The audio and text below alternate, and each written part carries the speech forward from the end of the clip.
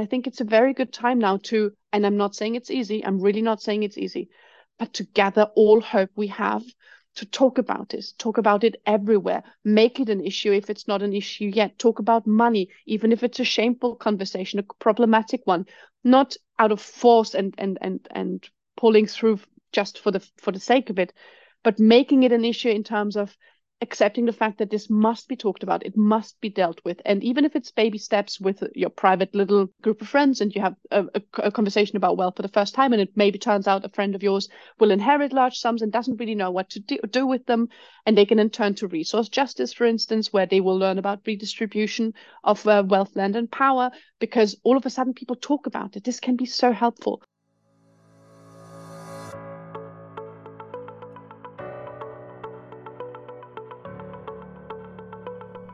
Welcome everybody to Our New World, the podcast trying to inspire collaboration and communication and maybe most importantly action in all you lovely listeners. So thank you very much for tuning in. The voice you just heard is from Marlene Engelhorn. Marlene is a millionaire and she's also someone who wants to be taxed more, which isn't something that's that familiar to all of us, but it's significant because Marlene is what she terms or refers to as super wealthy, and in this episode we talk about what wealth means, we talk about a wealth tax, and it's very much a lesson for me. I learned so much during this episode. Obviously I do a certain amount of research before each guest comes on, but ultimately my knowledge of tax is basic. Now what I learned beforehand was a lot of devil's advocate arguments. Well, she does a really wonderful job of dispelling those arguments, but also just explaining how a lot of wealthy people get away with paying less tax. And it's not about demonizing wealthy people, it's about making this an open conversation, it's about saying who has a choice in what they're taxed. And just again, it was such an interesting conversation for me. She is really passionate about the topic, she understands it from a personal level, and while she says she isn't an expert, she's very, very knowledgeable on the issue. So I think this is particularly relevant given the times that we live in, given the cost of living crisis. I really learned a lot and it was a real thought provoker. I think one of the main messages being, let's talk about this a bit more, let's talk about finance, let's talk about tax, let's make it an open discussion and let's encourage transparency. So I really hope you guys enjoy it. I really did. This was, like I said, a really, really relevant topic to be talking about, and Marlene is wonderful. So let's get into it. Marlene, thank you so much for joining us on Our New World. Well, thanks for having me. I'm excited. Yeah, absolutely. So am I. So I guess first of all, you're involved with these organizations, Millionaires for Humanity and Tax Me Now, and this collective idea that the wealthy it should be taxed more. So what's the background behind that for you, and how did you connect to the other people who are involved with it? Sorry, just wanted, because Millionaires for Humanity is very, very small and they don't do much, but Patriotic Millionaires UK is much more active, and I think then they should be mentioned. Oh, okay. So say again, is it, how do I say it? Patrons. All of Patriotic Millionaires, all of them are crappy name-wise. That's my personal opinion, but yeah, there you go. Okay, so Patriotic Millionaires for Humanity, and they're based in the UK. No humanity with them. Okay. No, so there's three. There's Tax Me Now. There's Patriotic Millionaires. They have a US and a UK base. And then you have Millionaires for Humanity, but they're really, really small and kind of not quite active. Tax Me Now is German. And then you have Patriotic Millionaires, especially Patriotic Millionaires UK, who do a fantastic job. Okay. And were you involved in setting all of those up, or were they all sort of set just up? Tax Me Now. Okay. And so what's the background behind those? And I mean, I guess with Tax Me Now that you helped to set up, but also getting involved in the other ones, what is the background ideas behind that? The background idea behind these organizations is mainly that when wealthy people talk about tax justice, especially around wealth taxation, it gets much more media attention. So we have a very privileged access to media, especially to mass and media and broad media spectrum. And we will be heard if we say the same things that other people say, like people from social movements, for instance, or from grassroots groups that also work on social justice. And we strategically use this privileged access to the media in order to make sure that people know wealth taxation is something that is not talked about enough. It's absolutely possible. We can afford it by large. And we should do this because to reduce inequality is really one of the key aspects of tackling all these crises that we're currently facing.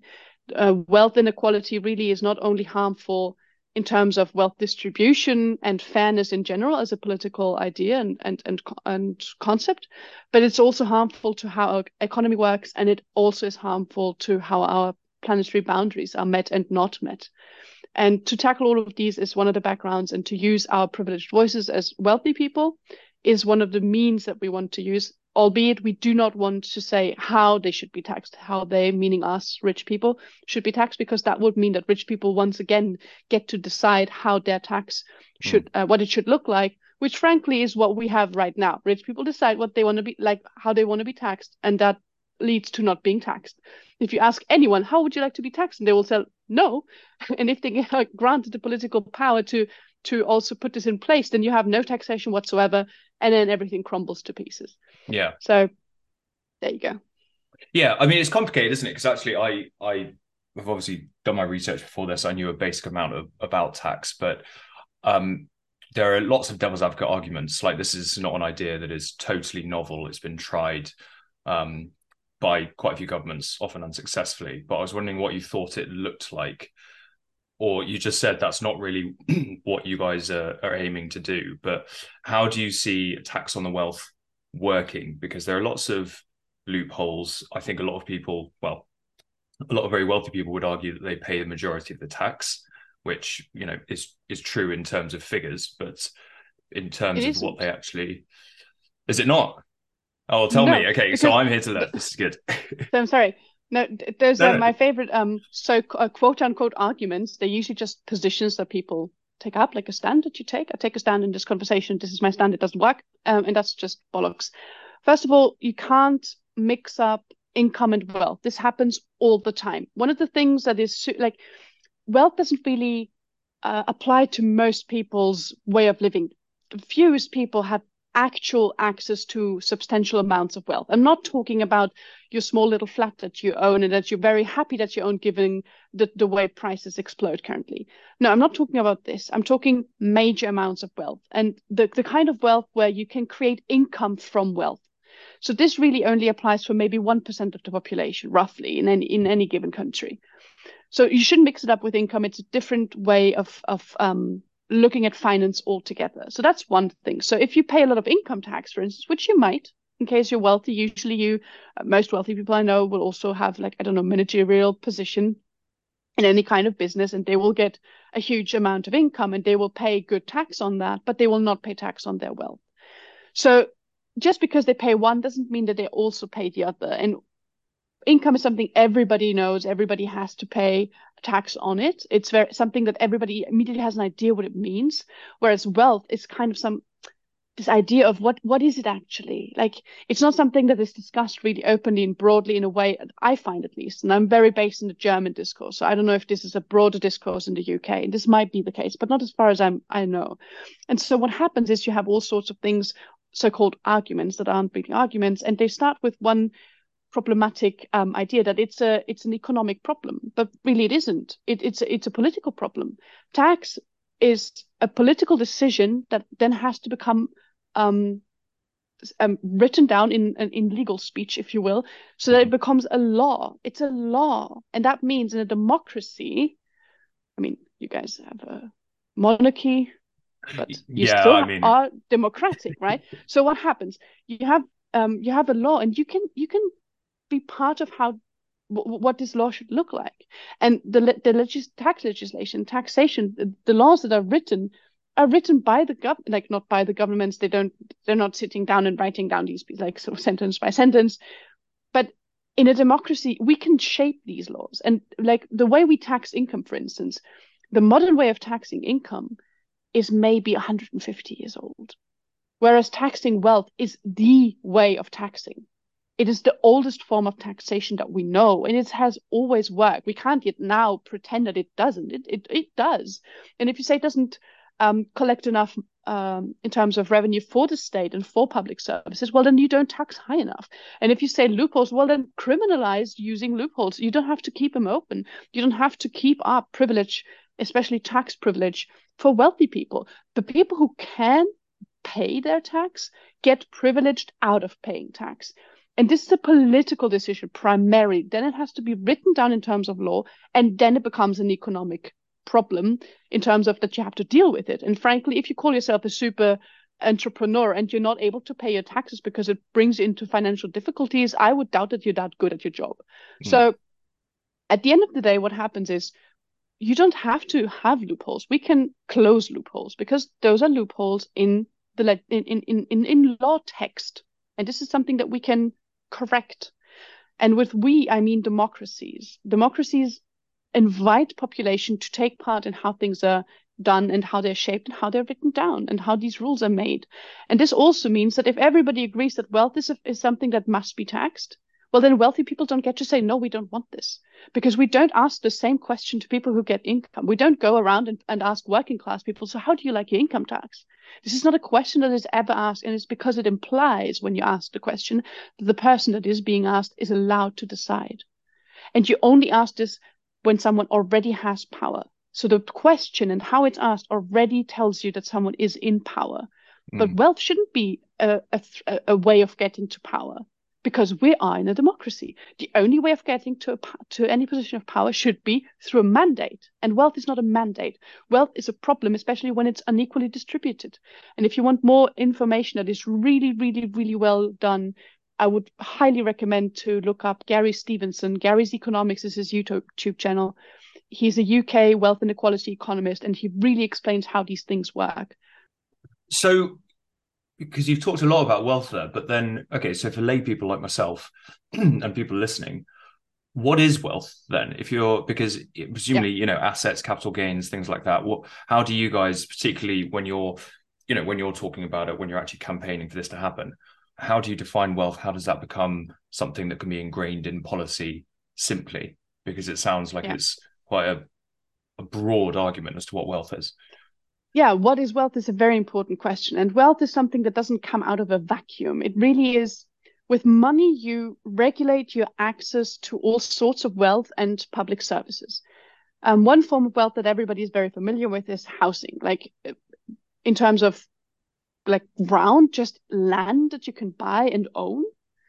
But wealth is really the ownership of land, the ownership of houses, or housing in general. Is like can be private housing, can be big old housing blocks, any kind of real estate really. But it can also be ownership of, I don't know, particular resources, like for instance, fossil fuels. Ownership of fossil fuels will be a category of wealth. All sorts of category of assets, and the fact that you can have ownership of them, that's wealth. And wealth is also one of the categories of wealth is very, very important and hardly talked about is debt. Who has the ownership of debt?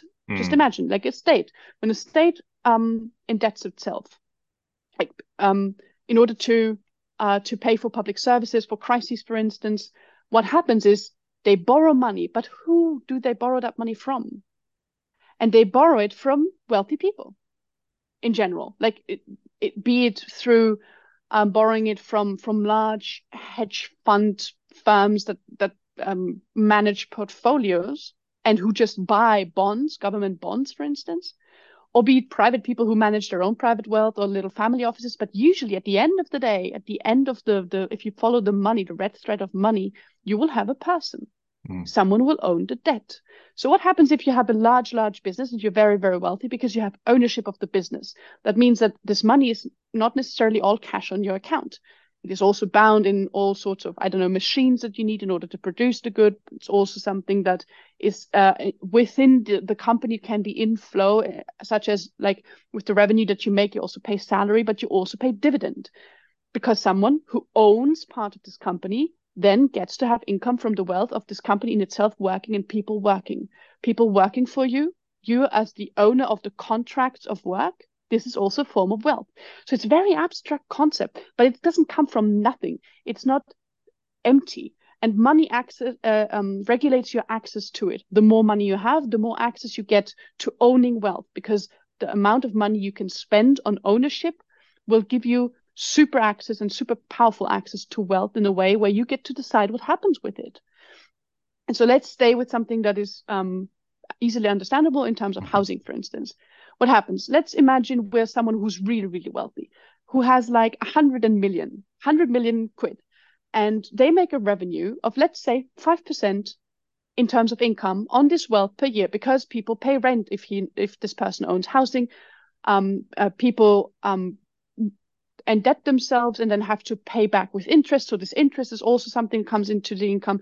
You have stocks and shares and bonds and all sorts of things in your portfolio, investing in the financial market, and you create income out of your wealth. So you get 5 million because you're very conservative and you're risk averse, because you could make much more if you wanted to, I don't know, buy and sell in weaponry, for instance. And from this 5 million, even if you have a lot of spending to do because your living standards are so super, super high, let's imagine it's a very, very, very high living standard of, I don't know, 500,000 quid.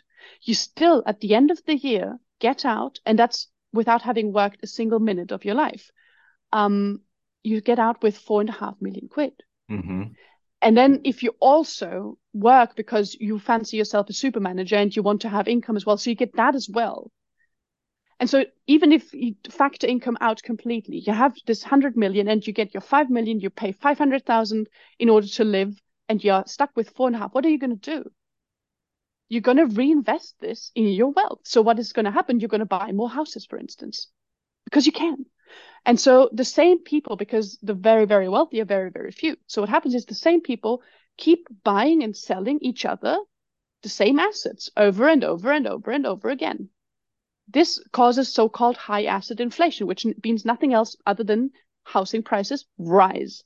So what happens when housing prices rise? People who don't come from wealthy background can't compete on the market in order to buy these. What happens? Mortgages, which are a form of debt, will rise. It becomes more expensive. And all sorts of rent become more expensive, because who pays at the end for it? Because if I buy something and I had to use a lot of my cash in order to buy it, and I want to get it back in, what am I going to do? And also, given the fact that all of the value of this house, for instance, I buy a new house full of flats, and the value of this house rises, I will then have people pay more rent to me because it's worth more now in the market. And they just have to go with the market. But at the same time, I create the market with my little wealthy people community. You know what I mean? So there's like self-perpetuating I don't know, momentum that wealth has, that it increases automatically, because back again to your 5 million minus the 500,000, you have 4.5 million. You're going to buy more assets in order to increase your wealth. And that means the year after that, you have 104.5 million quid. And you once more getting more income on that using only your 500,000, maybe a little more because of inflation. And you're going to reinvest. And what happens is there's this spiral of wealth increasing and accumulating with very, very few people. At the same time, it's absolutely no problem to sell again, because it's not like there is no need of asset ownership with regular people who, like every normal person, needs to live someplace. So if they were able to buy their own houses, they would, but they are not able because it's just unaffordable to a normal person. So you could also very easily liquefy that in order to pay your wealth tax. It would mean more housing for other normal people, affordable ideally, and you will pay your wealth tax, and we could use it for public service and infrastructure. I've heard that your NHS really suffers, and I'm very, very sorry to hear that. Thank you. But, those are cycles of wealth. Really look up Gary's economics. He explains it much better than I do. Actually, I learned quite a lot just in that last few minutes, so that's really helpful. But yes, I will share the links and things like that. So you mentioned at the end a wealth tax, and actually it's a big problem. And here in the UK, we do talk about it. I live in London, and that's an issue that, again, I don't know tons about, but we talk about it a lot, house pricing, where it comes from, why it's so expensive. But how do you actually get that into, a policy-focused sort of document where it says, okay, this is what we're going to do? Because again, I've been, doing my reading before this, and there's been studies by the LSE saying, well, a one-off wealth tax would work. It would generate this much revenue. It would probably be the most sensible option, and it wouldn't have as much as much opposition as if you had just a general wealth tax, an annual wealth tax. But you mentioned a wealth tax there. What does that look like in your eyes as something that is constant and annual, a one-off payment? With COVID especially, there are lots of people saying one-off payments here and there would make a difference, but this is sort of a long-term goal. Yeah, this is a really important question. So I'm not an expert, but I have an opinion on this. So, and I want to make this clear because this must be looked up. Like there is papers on this, people that treat this extensively. So what I gather and what the position of Tax Me Now in particular is, first of all, if you taxed wealth annually at a rate of 1% for everybody who says, and let's be generous, everybody who privately owns more than 1 million net wealth. So this is your threshold. This means 1% for a person with 1 million net worth. This means no debt, no mortgage that you haven't paid, no credit running, nothing. Yeah. Mm-hmm. Then the next pound will be taxed with 1 penny. Okay. Okay. So it means a person with 1,001,000 pounds will have to pay £10 wealth tax per year, unless those 1,000 like reduce, and then also the wealth tax for this person will reduce until they fall under the limit of £1 million net wealth. Okay. So what it means is already it's not that much if you consider all these thresholds. Usually there's always a threshold where you go, it doesn't apply for housing that you live in, that you actually need, no matter how high the value of that house, because it's not your fault that the prices went up in housing. Yeah. So if you need it and if you live in it, already it's excluded. And the next thing, there's a net wealth threshold. So that's one part to take into consideration in how we could create a law that tackles wealth. The next is, once again, if you have revenue on your wealth, and that's usually the case, basically you would just reduce that revenue by 1%. Because you would just pay it out of your revenue, because the revenue you get it in cash. So that means, once again, this person who has 100 million and who gets 5 million a year because they make 5% will have to pay 1 million. But someone who has 100 million in terms of net wealth will afford 1 million. Someone who has I don't know, 10 million gets not 5 million but 500,000. Yep. And would have to pay 100,000 in terms of wealth tax. So imagine you have 10 million quid, but then you pretend like you can't pay 100,000 of your yearly top 500,000. You're still getting richer every year, just 1% slower than you would otherwise. I see, yeah. But wouldn't you call that? Sorry to interrupt. I was going to say, isn't that a capital gains tax? Isn't that what you pay on investment that you get? So the percentages that you get from your revenue that of things that you already own? No, because that only applies when you make a profit. Okay. A wealth tax really looks at everything you own in terms of net wealth. The capital gains tax really is just interested in what kind of revenue you generate on the financial market. Okay. Nobody forces you onto the financial market. You can be very wealthy and not on the financial market, for instance, by owning a lot of houses. Just by having the ownership of houses, you will not necessarily create capital gains in the normal, let's say, usual way, but perhaps income through rent. And then you have to say, okay, is this, I don't know, is this then VAT in England? I don't know. But the thing is, usually what happens is when you have access to a huge amount of wealth, you also have access to a lot of financial advisory. Mm-hmm. And they will treat tax as if it were waste. For instance, if you have a business and you have no roads where your lorries can deliver goods, what are you going to do? What if you don't have any education sector? How are your employees going to get educated in order to work for you? As soon as you employ at least one person, it's not a self-made story anymore, because you obviously needed someone else to share your workload with. Yeah. All of these things, like not to factor in how you profit from the system, and then you say, oh, I don't want to give back because I get to decide, so I'm not gonna. This is a kindergarten discussion. We share, period. And the next thing is, there are so many models out there tackling wealth and how it could be taxed, also inheritance and gift and capital gains tax. One more thing, it's like an income, but it's not treated as income in terms of taxation. Why is it not a progressive tax? It makes no sense to me. And I think we need to discuss all of this. I'm not saying that I have the perfect solution. On the contrary, I have to read all the time to keep up with how things work. And I'm just one person, and I don't believe in one person rulership. We've seen where this leads, 20th century. Let's not do this again, you know. But there is a way of discussing this, inviting experts, inviting social movements who work on this and who really tackle it from the social justice perspective so that they don't get forgotten. It's super important. Like, this can be done. It's not rocket science. We think about sending people to Mars. We allow someone to have this sort of plan, but we don't want to solve the math problem that is a wealth tax. Come on. We have such expertise in science, and then we can't figure out the wealth tax. Maybe we need more people who figure this out. If that's really something we can't do, which I doubt highly, then we have different problems entirely, I find. And is that the sort of thing that Tax Me Now focus on, is the social welfare side of things, who are trying to work on essentially getting that equation right? Because I know you mentioned, I think on Tax Me Now, it's the Sustainable Development Goals, isn't it? Where a lot of it is to do with inequality and closing that gap. But in terms of the actual work that Tax Me Now does, is that focused on getting people in a room, talking about it, trying to work it out? Well, we're a very small initiative for now. And we work on using our privileged access to the media as wealthy people. Because when a wealthy person says, hey, I want to pay my taxes, the media go, well, let's invite you and have a talk show, and another and another and another. And at one point you ask yourself, how many times do I have to say the same lines? Yeah. Like, it's weird, but that's how the media landscape works. And we're very happy to play by the rules.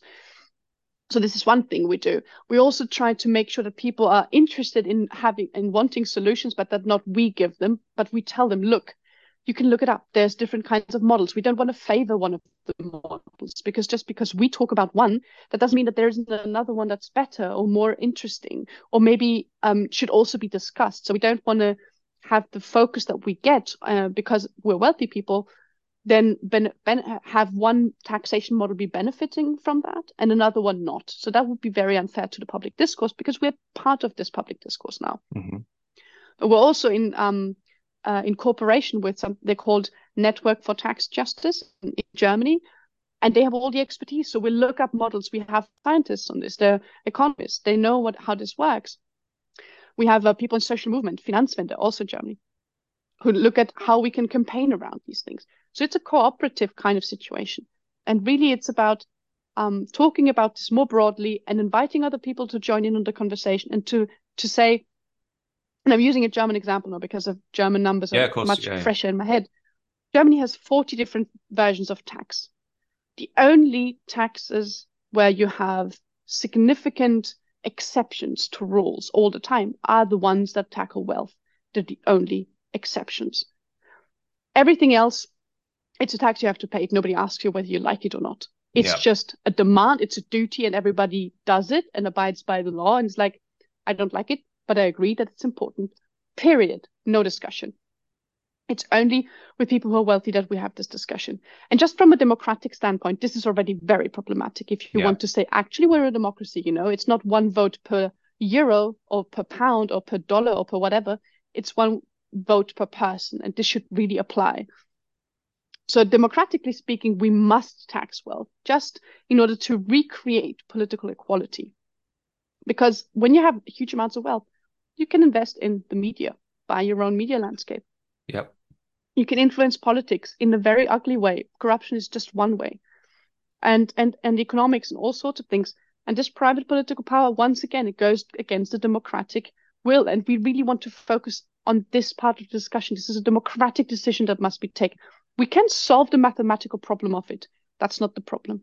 The problem is to create this democratic will and get this political will, so that we realize it can't be that in Germany, for instance, a person who smokes a cigarette will pay more tax than a person who's wealthy.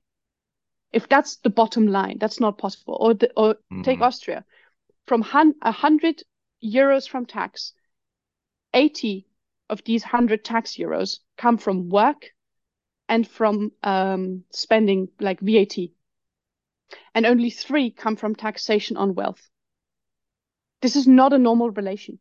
And it shouldn't be that those who have all the wealth get to make all sorts of decisions and don't pay tax, while those who do pay tax are excluded from decision making most of the time. Because then again, you have to look at representative democracies. Do they really represent the population? Or are because that's a problem we have in Austria. We face it's very problematic because we have one person with a working class background in our parliament, albeit every fourth person in Austria who is working class. This is not representation. So the interest of these people will continuously be ignored because there's just not enough representation of this class. But we need that. We need to talk about this. How do we share power is also tackled by how do we share wealth. And there is absolutely no reason to saying we have wealth, let's distribute it so as to make sure that 1% have almost everything and the rest can suffer. Why? Well, I think, sorry, I know you're not asking me, this isn't the answer because I don't have the answer to that question, but that is a hugely political, I mean, even philosophical argument, isn't it? It's all about power. And it's something that I know, especially probably felt more and more recently, the Trump administration, our most recent governments, and there's just a sense that things feel unfair. But what sort of it leads into my next question, really, which is what sort of responses do you get from these people in power? Because, well, it needs to know, because I mean, it's obvious that it would take away that certain amount of power, their lobbying ability, their political influence, all those aspects that this wealth has got them. What sort of response do you get from them, but also from, I suppose, everyday people you speak to, people who aren't considered super wealthy? Well, I live in a bubble, as most people do, and the people around me agree with me that wealth must be taxed, that it is something that you can pay. The worst case scenario is that you will slide underneath the threshold that will make you someone who has to pay a wealth tax, and usually it's so high that you would still be a super wealthy person. So everybody agrees you can pay it. It's possible. You can work it out. And it's important because if I live in a democracy, and I think I really must drive this home, we decided after looking at what we is now Austrian, because you're in the UK and you still have a king. We used to have him. He kind of was very influential in terms of how to start World War I. And we figured maybe not have one person with such a huge amount of power. At the same time, when we kicked out aristocracy, we did not redistribute wealth. So what happens is these families still were in excessively powerful positions.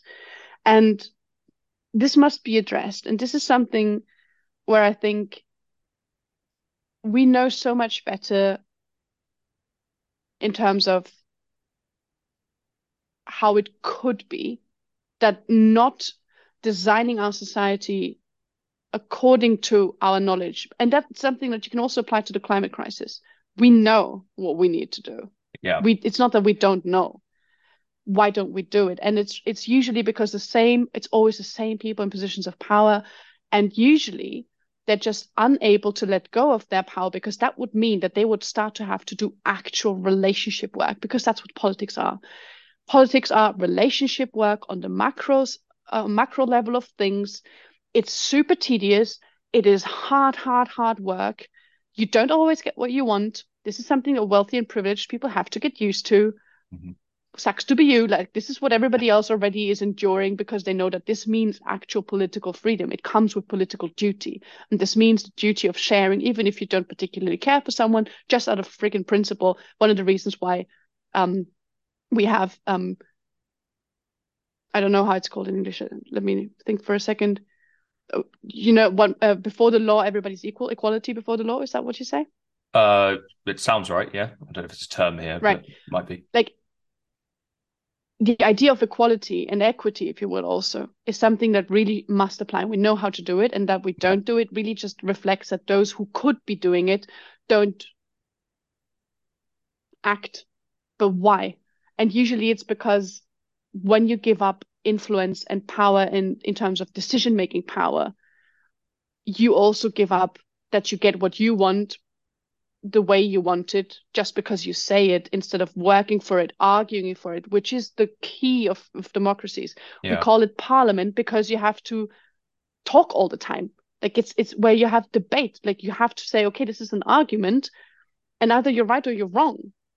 But it's not, oh, I want this and my bag of cash is bigger than yours, so I'm going to have it. Yeah. But this is where we're going. And I don't think that this is, I think this is very problematic. And so to address wealth in terms of power is important because it's a core democratic issue that we have and that we face. And it's become worse and worse and worse. And just look at like COVID and now also with inflation and everything. What happens is you have governments taking up huge amounts of debt, which basically means that they borrow money from very, very rich people, have to pay them back, but at the same time, the money that they borrow from those rich people, they then use to help companies who would otherwise drown in crisis, which means the rich people who own the companies and also own the debt, Yeah. borrow money to governments, collect support for their companies, and then recollect when they pay the debt back. So you get double the money. And these are the systems that we have. That's the flow of wealth. Why? There's no reason for this. And it's not to say rich people are bad and like we need to take things from them. No, it's to say we are all in this together. We must share in a way that makes sense for everybody, because what use is your money if you have to hold your breath while counting it in a bunker while the outside temperature is burning you to a crisp? I mean, Yeah. So just figuring out how to deal with this, one of the ways of doing that is say, okay, wealth is an issue in terms of power. Let's make sure that we create a sphere where this can't happen. This means also reducing it to a certain level and using it in transparent, democratic ways for public service and infrastructure. I'm not saying that it doesn't then need to be maintained well and treated properly in terms of transparency. Like we need to know where this money is going. That's also in the interest of everybody. But we have much higher levels of transparency with the state than we do with private people. We don't even know all the stuff that is happening with private wealth. But Well, no. at least we know when public wealth is poorly spent. Yeah, well, that's true. But also, I don't know. I mean, it sounds, I'm not saying you're making it sound like a bigger issue than it is, but it is just a huge issue. And it is the way that society is structured. It's like when I have these conversations around reforming the economic structure of, capitalism isn't working, communism hasn't worked. So where do we go from here? And honestly, I listen to it. And when I do have these conversations with people, it's always slightly doomsday, because I always just wonder what gets the most traction with your ideas, because you're trying to solve a huge issue around power, around people giving up power, and you're trying to have these conversations with those powerful people.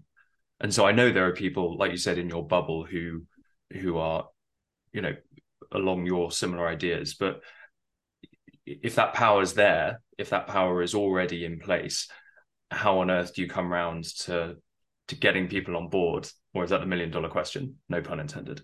No, this is perfect, because I have good news. With Tax Me Now, for instance, we are standing on the side of the majority of people. Mm-hmm. Like it's polled always. It's always polled. How do you think? Like, what's your opinion on in terms of is taxation of wealth a good thing or no? And in Austria and in Germany, year after year after year, you get 68% of people who say yes, wealth must be taxed.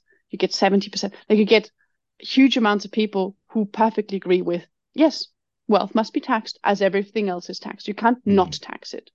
This is to say that there's a majority of the population, at least in Austria and Germany, but I dare say also in the UK, who say, yes, of course, we have to tax everything because everything is taxed. Why not tax wealth? It makes no sense to make an exception where the money is. To think, oh, where do we get money? Not where the money is, but everywhere else. No. So, but what happens is every time we have any kind of major social step in terms of social justice, and I'm taking this very broadly, so it's because of social movement. It's because people go together and they work for it and they demand that the injustice is being corrected. This doesn't mean that you flick a switch and then you go from injustice to justice in the spur of a moment. That's not how it happens. It needs to be transition, and it's transformative, and it's a lot of work that goes into that as well. But it is not only possible, it has happened before. Look at all the movements we know. Look at the civil rights movement in the US. It's a very good example. I'm not saying that it's comparable to or should be compared to taxation, but it shows that clearly when people say no to being treated in an unjust way, and it wasn't every single one. It wasn't, first of all, it wasn't the idea of people with white privilege. It was the idea of people who were suppressed by Black people and people of color, who went to the streets and were like, no, we're not accepting this anymore. The same goes for the women's rights movement, for the queer movement, for working class movement. I mean, for instance, Austria now has a different working legislation, but let's say Germany with a 40-hour week. This is something that wasn't a gift by those who owned the companies. It was something that working class people fought for. Yeah. And it's the same now. It will not be a gift from the so-called super rich. There's nothing super about a rich person. They're just excessively rich, really. But they will not give it away, but it can be demanded by the people. And I'm not saying that it's easy. And I'm also not saying that it's going to be quick, but it's possible. And building social movement and saying no to what's not okay and to demand through pressure, political, but public and peaceful pressure, demand that things are done differently, will have things be done differently. And just look at the recent developments in the UK. It's actually quite interesting to see that, for instance, Liz Truss with her ridiculous budget got busted by the financial markets because they know if you don't back up the way you want to spend and cut taxation on wealthy people, if you don't back this up, this is going to backfire, and we're not vouching for it. It was quite interesting actually to see this happen, to see that when you're so in this ideology of trickle down or something like that, that eventually you just will hit a major roadblock. And I think it's a very good time now to, and I'm not saying it's easy, I'm really not saying it's easy, but to gather all hope we have to talk about this, talk about it everywhere, make it an issue if it's not an issue yet, talk about money, even if it's a shameful conversation, a problematic one, not out of force and pulling through just for the sake of it, but making it an issue in terms of accepting the fact that this must be talked about, it must be dealt with. And even if it's baby steps with your private little group of friends and you have a conversation about wealth for the first time, and it maybe turns out a friend of yours will inherit large sums and doesn't really know what to do with them, and they can then turn to resource justice, for instance, where they will learn about redistribution of wealth, land and power, because all of a sudden people talk about it. This can be so helpful. And I'm really hopeful that with what's happening now, just to look at what happened in Davos last year, was there in May, and we had last year in winter, we had 100+ signatories for our open letter. This year, we had 200+ signatories of millionaires who were like, tax us. Yeah. We can afford it. We want to. This will grow and this will grow and this will grow. It's because you can't not see it anymore. Wealth inequality is unsustainable. It creates huge problems. It creates problems in terms of the climate crisis because the wealthy people are the ones that fire up our planet. It's not the poor people that cause this crisis. It's the rich people that cause this crisis. This is not to say that you blame, rich people are bad, but no. But the effect of just their existence, because of the ownership that they have of all this wealth and the way they deal with it in terms of accumulation, this grinds our gears and this makes this planet burn. And we can, there are consequences to when you have harmful, like when you do things that are harmful to people and planet, usually there's consequences. And the way we deal with wealth and ownership, private ownership, is something that must face a consequence. And I think one of the consequences in a society in general, when you want to talk about wealth distribution and power distribution, is taxation of wealth. It's just not something that you negotiate in terms of whether or not you're going to do it, but it's something that you talk about in terms of how it's going to be done so that those who don't have anything don't have to pay for everything, because that's what happens currently. And the LSE has shown, for instance, that in a study over 50 years in 18 OECD countries, to lower taxation on wealth does neither do anything in terms of trickle down, that's just not happening, and it also doesn't help in terms of economic growth. And the trickle down effect is really important that it gets busted, because people think rich people will spend in such a way that public services and infrastructure will profit from it. But that's not true, because they will grow their own wealth. They will reinvest it in themselves, not because they're selfish, but because this is the status quo. This is what they will be told by their financial advisory, and they will not necessarily be the ones who say, wait, I can do this differently, because nobody tells them that it can be done differently. And you don't want to be the one stupid wealthy person who doesn't protect and grow their wealth. So this is not to be neglected also. But there's hope. We can do this. We can fix this in terms of a democracy. We can and we will fix this. I'm absolutely positive. I feel like that's a very good place, talking about societal action, to ask the final question that we always ask on this podcast, which is, what's the one thing that you would recommend people, everyday people, anyone, rich people, wealthy people, whoever, what's the one thing you'd recommend people do in order to create positive change for our planet? Talk to each other. I mean, seriously, if you think you're isolated in this, then try in whatever way possible. And if it's anonymously through the internet to just join a chat room, I don't know what, talk to each other. Ask questions that tackle the status quo of things, that are really dismantling the so-called self-evidences. Like, what's the goal of society, or what should it be? And my favorite one, who gets to decide? And talk about these things in terms of how is it, how could it be, how should it be, and to keep up a very healthy and alive discourse around how things could be already starts creating new reflection momentum and new self-evidence of, well, in terms of wealth, does a person really have to own hundreds of houses? Why? Just ask. Why? Not to blame, but just out of curiosity. And you might find that so many people have so many great answers, that one of the quotes that I think it's attributed to Winston Churchill, but I'm not sure if that's true, is that the best argument against democracy is a 5-minute chat with a person that you meet on the street, a random stranger. I think it actually is the other way around.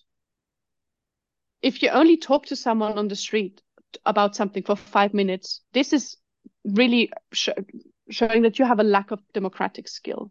But if you sit down with someone and you genuinely open up on the big questions of society and politics, just because why not? And go, well, why do we organize ourselves in a democracy and not in an aristocracy? Why do people decide this way about things and not that way? Why do we distribute wealth this way? And just ask.